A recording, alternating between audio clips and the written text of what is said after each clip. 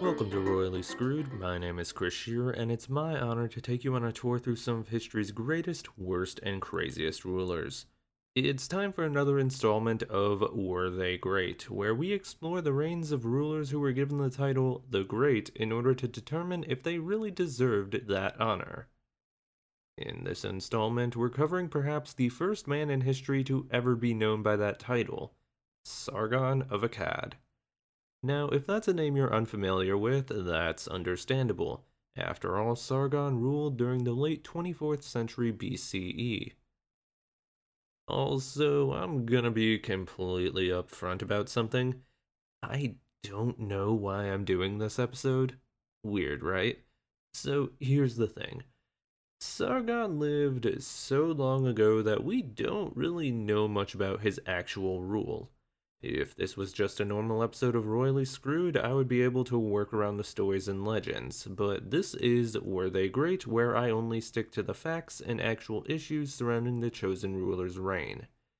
With so little that we actually know from the time period, it's gonna be tricky. Also, I'm writing this intro before I've gone in deep with my research for the episode. For all I know, this episode could be 5 minutes long. I'll still put it out even if it is. Luckily, you listening right now can look at how much time is left and know if I'm right or wrong. And even though I'm now recording this and now know how long it'll be, I've left this in as some sort of, I don't know, integrity? So, the briefest of intros to Sargon. He was said to be the first emperor in history and the first ruler of the Akkadian Empire, which is one of those ancient empires that existed in Mesopotamia way back in the day. If worst comes to worst with this episode, I can always just judge Sargon on the Akkadian Empire as a whole. Is that cheating? Definitely, but I'm up for the challenge, and I hope you enjoy whatever ends up coming next. So, without further ado, let's begin the story. We're going back in time to Mesopotamia in the 24th century BCE in Sargon of Akkad. Was he great?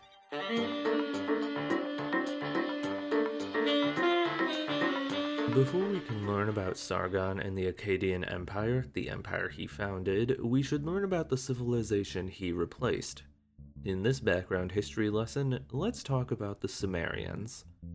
They were one of the most ancient cultures in history, arriving on the scene somewhere around the 6th to 5th millennium BCE. The Sumerians lived between the Tigris and Euphrates rivers in the southern half of what is modern-day Iraq, the region known as Mesopotamia, which translates quite literally to the land between two rivers. When I say that the Sumerians were old, I mean like really old. There's always a comparison that I see made that I think fits really well. Think of ancient Greece. It's really old. For some people, it's difficult to wrap their heads around people being able to have an organized civilization that many centuries ago. Well, the Sumerians were to the ancient Greeks what the ancient Greeks are to us. They were this ancient civilization that had cities that flourished and were destroyed long before anyone at the height of ancient Greece was born. Technically, we can trace the beginning of the Sumerians to the end of the Ice Age, but that's a big technicality right there. After the Ice Age ended, early humans began creating systems of agriculture that meant they no longer needed to act as a hunter-gatherer society.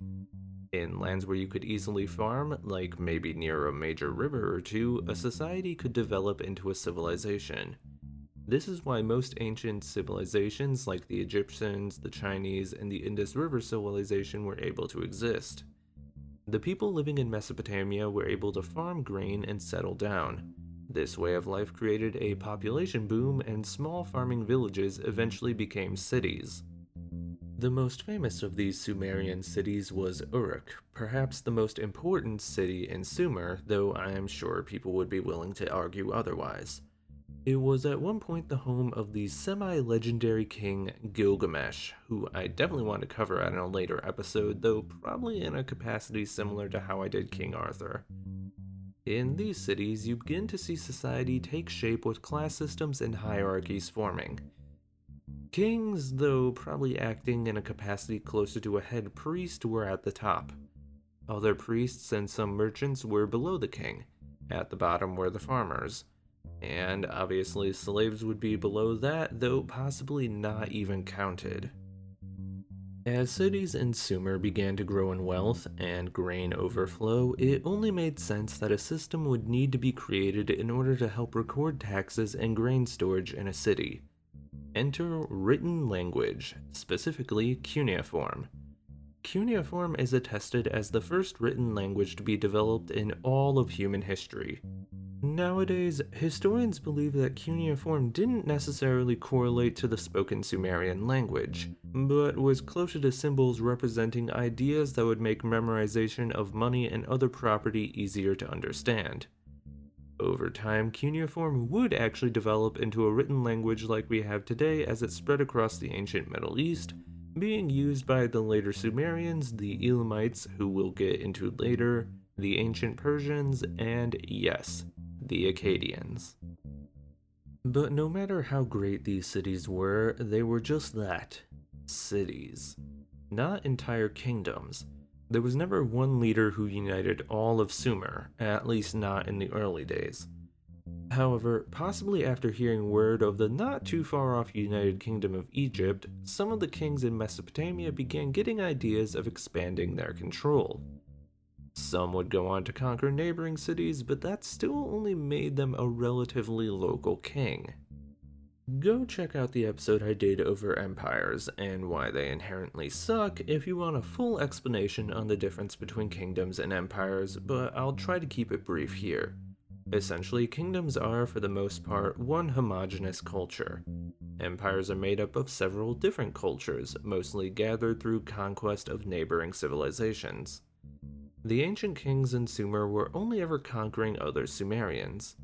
Even if they were from different cities and worshipped different gods, they were still basically the same civilization.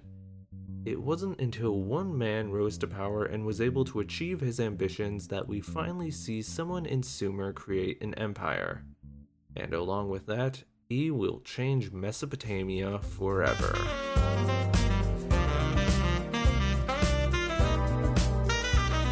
The story of Sargon's rise to power states that he was once the cupbearer to King Ur-Zababa, ruler of the ancient Sumerian city of Kish.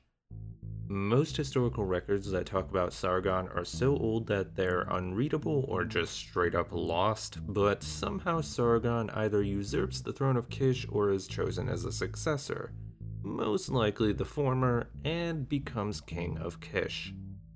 But Sargon is not known as Sargon of Kish. No, he's Sargon of Akkad.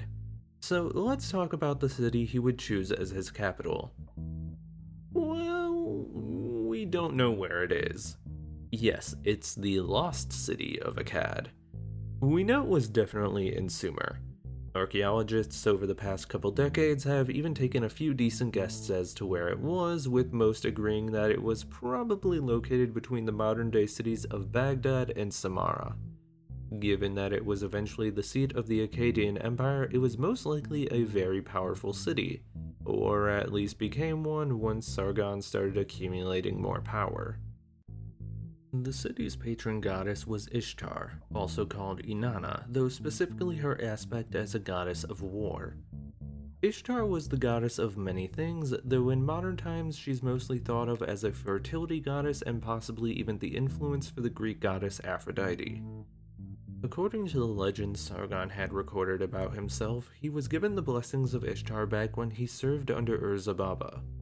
When Sargon told the king of Kish about this blessing, Ur-Zababa had Sargon sent out of the city in hopes that he would be killed. It was probably during this time that Sargon would choose to take up shop in Akkad, which would also explain why Ishtar was the city's patron goddess. The patron god of Kish was Zababa. Yes, the god was Zababa and the king was Ur-Zababa.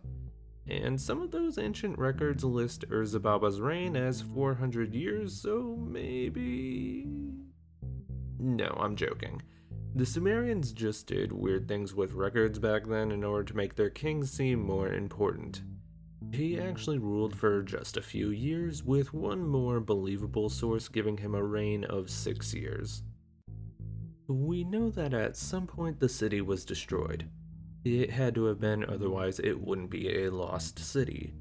And unfortunately, after a while, people just stopped using cuneiform, so any reference to the city in that script were completely illegible until the 19th century. The only reason we knew it existed then, which is actually a bit of a stretch as you'll see, is because of a single reference to a city called Akkad in the book of Genesis in the Hebrew and Christian Bibles. Once we were able to decipher cuneiform, thanks in part to a huge monument left behind by the Persian king Darius I, we eventually found out that there was a bunch of references in historical documents referencing the city of Sargon. However, none of those sources have given us an exact location to its whereabouts. Nonetheless, with Akkad as his new capital city, Sargon was ready to start his path of conquest.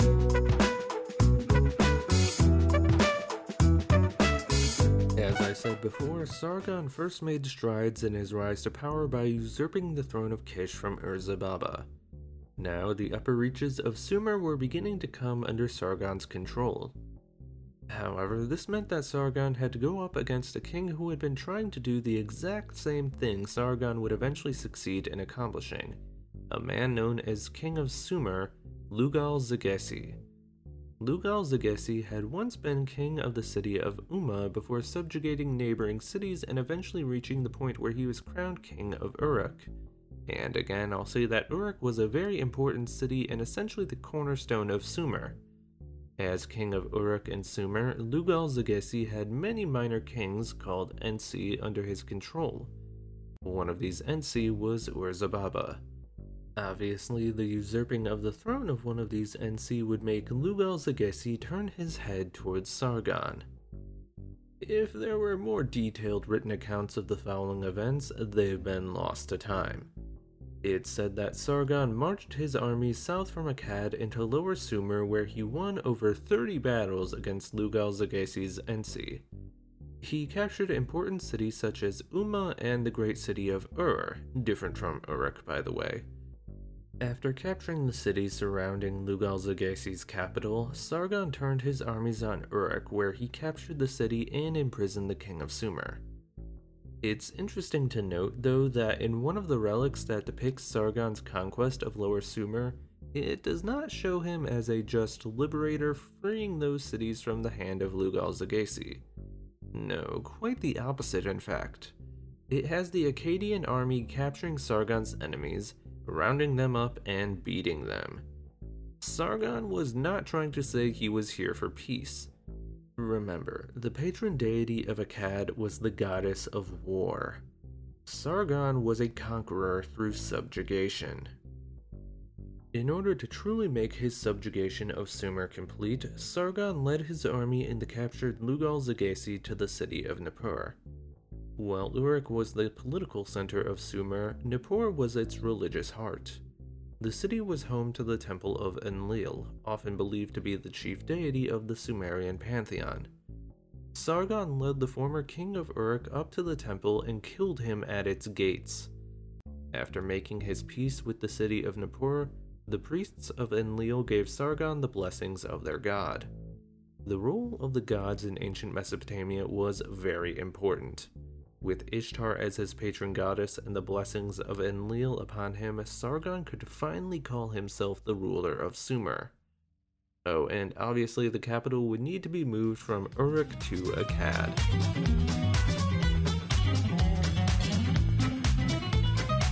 Conquering Sumer does not make one the leader of an empire.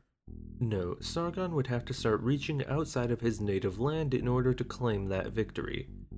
It would have made sense for Sargon to begin conquering lands upstream along the Euphrates River into what is now modern-day Syria.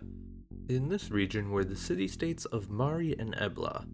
It helped Sargon's cause that the two city-states had been at war with each other for quite some time, meaning both were weakened by the time Sargon had conquered Sumer and began looking around for further lands to bring under his control.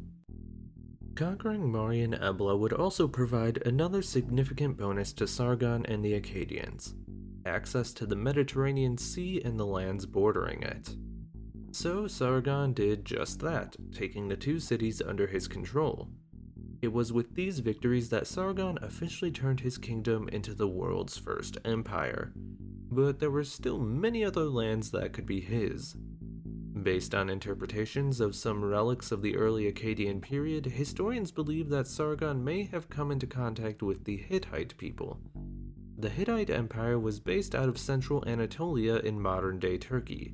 They were once thought to be masters of ironwork, but that theory has come under scrutiny since ironworking relics of similar ages were found in Egypt.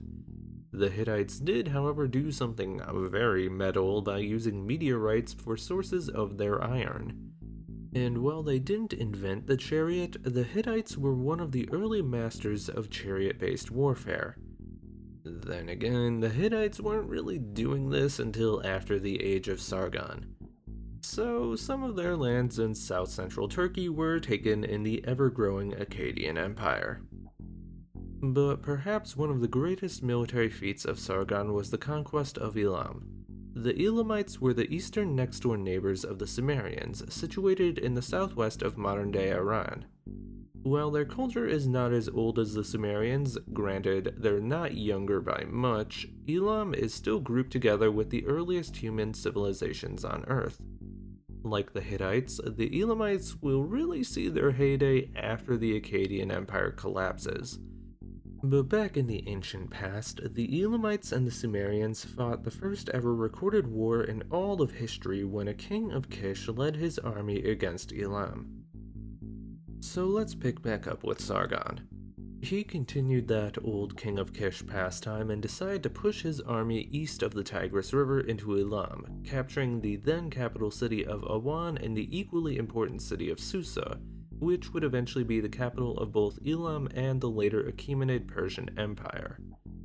He would never successfully conquer all of Elam, instead creating a state of constant unrest that would last until the reign of his grandson. But Sargon had done what no other Mesopotamian king had done before. He had asserted Sumerian, now Akkadian, control over the lands of the east. His conquest brought cuneiform and the Akkadian language into Elam. With Elam somewhat under the sense of Akkadian control, Sargon made one final push to conquer the city-state of Marhasi, yet another lost city that was independent from both Mesopotamia and Elam in southern Iran. His conquests to the east were said to bring an additional 34 cities under Akkadian control. This was the extent of Sargon's power. Turkey in the north, Syria in the west, the Persian Gulf to the south, and southern Iran to the east. The Fertile Crescent, the so-called birthplace of human civilization that covered Mesopotamia and the Levant, the eastern coast of the Mediterranean Sea, was now his new empire.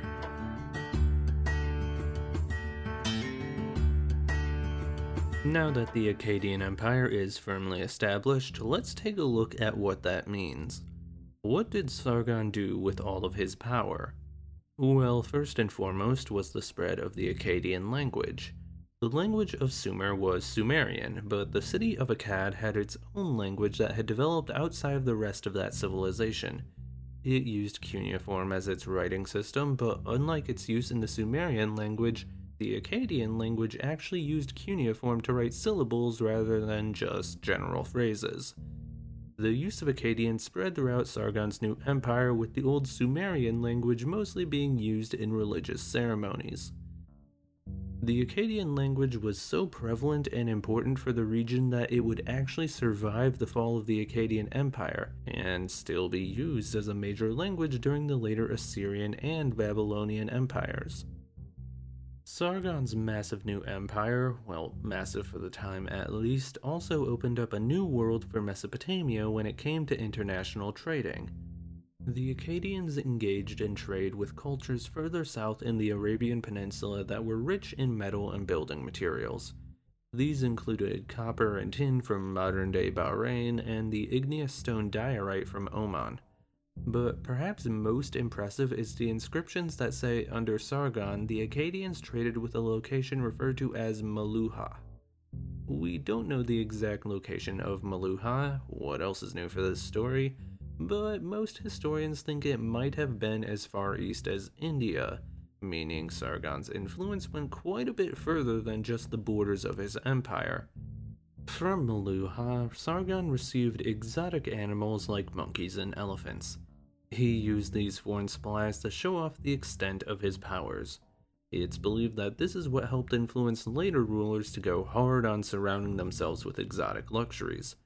If the first emperor had done it, surely it had to mean you were powerful, right? Another interesting fact about Sargon's Akkadian Empire is that, besides perhaps being the earliest empire in the world, it was also home to the first named author in all of history. Who was this author? Well, her name was Enheduanna, and she was Sargon's daughter. She was a priestess to the moon god Nanna in the city of Ur. She's recorded as having written many different temple hymns dedicated to the gods of Mesopotamia. There's been debates over whether she actually wrote any of these hymns, since most versions that have survived in the present day are versions written during later empires in newer languages, but they all mention Enheduanna as their author.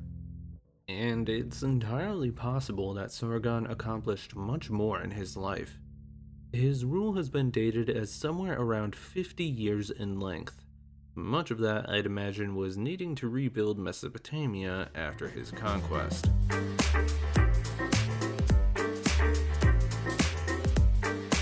Okay, and now we've reached the point that I feared we'd get to. That's kinda it as far as information we have over Sargon. So I guess we'll have to move on with Plan B. We know what Sargon did for his empire during his own life, but what did the Akkadian Empire do throughout the rest of its existence? Obviously, it laid the groundwork for the great empires that would arise within the area throughout the next centuries, well, actually millennia. Without Sargon's conquest and the formation of the Akkadian Empire, there might not have been a Persian Empire about 2,000 years later. It was also under the Akkadians when we saw a shift in one important aspect of the rulers of the city-states that made up the empire. In order to legitimize their rule, the Ensi had to ceremonially marry the goddess Ishtar. It was through her blessing, just like the blessing supposedly received by Sargon, that a city's Ensi could secure their rule. But for some, being ceremonially married to the goddess was not enough. Though Sargon himself is remembered with the nickname the Great, later rulers of his empire would introduce the concept of being worshipped as living gods in their own right. Whenever a previous king, such as Gilgamesh of Uruk, was written about as a god, or at least descended from the gods, this was usually a post-mortem addition. The Akkadian kings started a trend that would continue on to basically every culture in the general area and beyond. Would the emperors of Rome thought to have made themselves worshipped as gods if the Akkadians hadn't done it first? Who knows, maybe not. Basically, what I'm trying to get at is the Akkadians more or less invented what it meant to be the most powerful governing force in the area, what it meant to be an empire, what it meant to be ridiculously wealthy, and how to flaunt that wealth. So with that, let's move on to Sargon's judgment, okay? Like I said, this episode was kind of a weird one. I had to pull a bunch of strings in order to make it work. Honestly, kinda just glad it's not 10 minutes long. But moving on. Not to beat a dead horse, but Sargon basically invented the script that rulers would continue to follow up until fairly recent history. Some might even argue into the present day. Conquer your neighbors, flaunt your wealth, say you were blessed by the gods in order to spread your legitimacy. The only shame about all this is that it happened so long ago that we don't have a better picture of Sargon's rule. A lot of it has to be left up to speculation. How many cities did he actually conquer? How did he actually come to power? Because that's an important chapter that's just completely missing. Most of the man's life is a mystery. We only have a few pieces of historical records from his life that just say, in this year Sargon conquered cities X, Y, and Z. So it's hard to say how great he actually was. But I mean, Again, this guy is remembered for inventing the idea of an empire, and that empire of his, despite not lasting terribly long in the grand scheme of things, influenced even greater empires to come. So for that, I'm willing to give Sargon and the Akkadian Empire as a whole, I guess, a B+ on the were they great grading scale.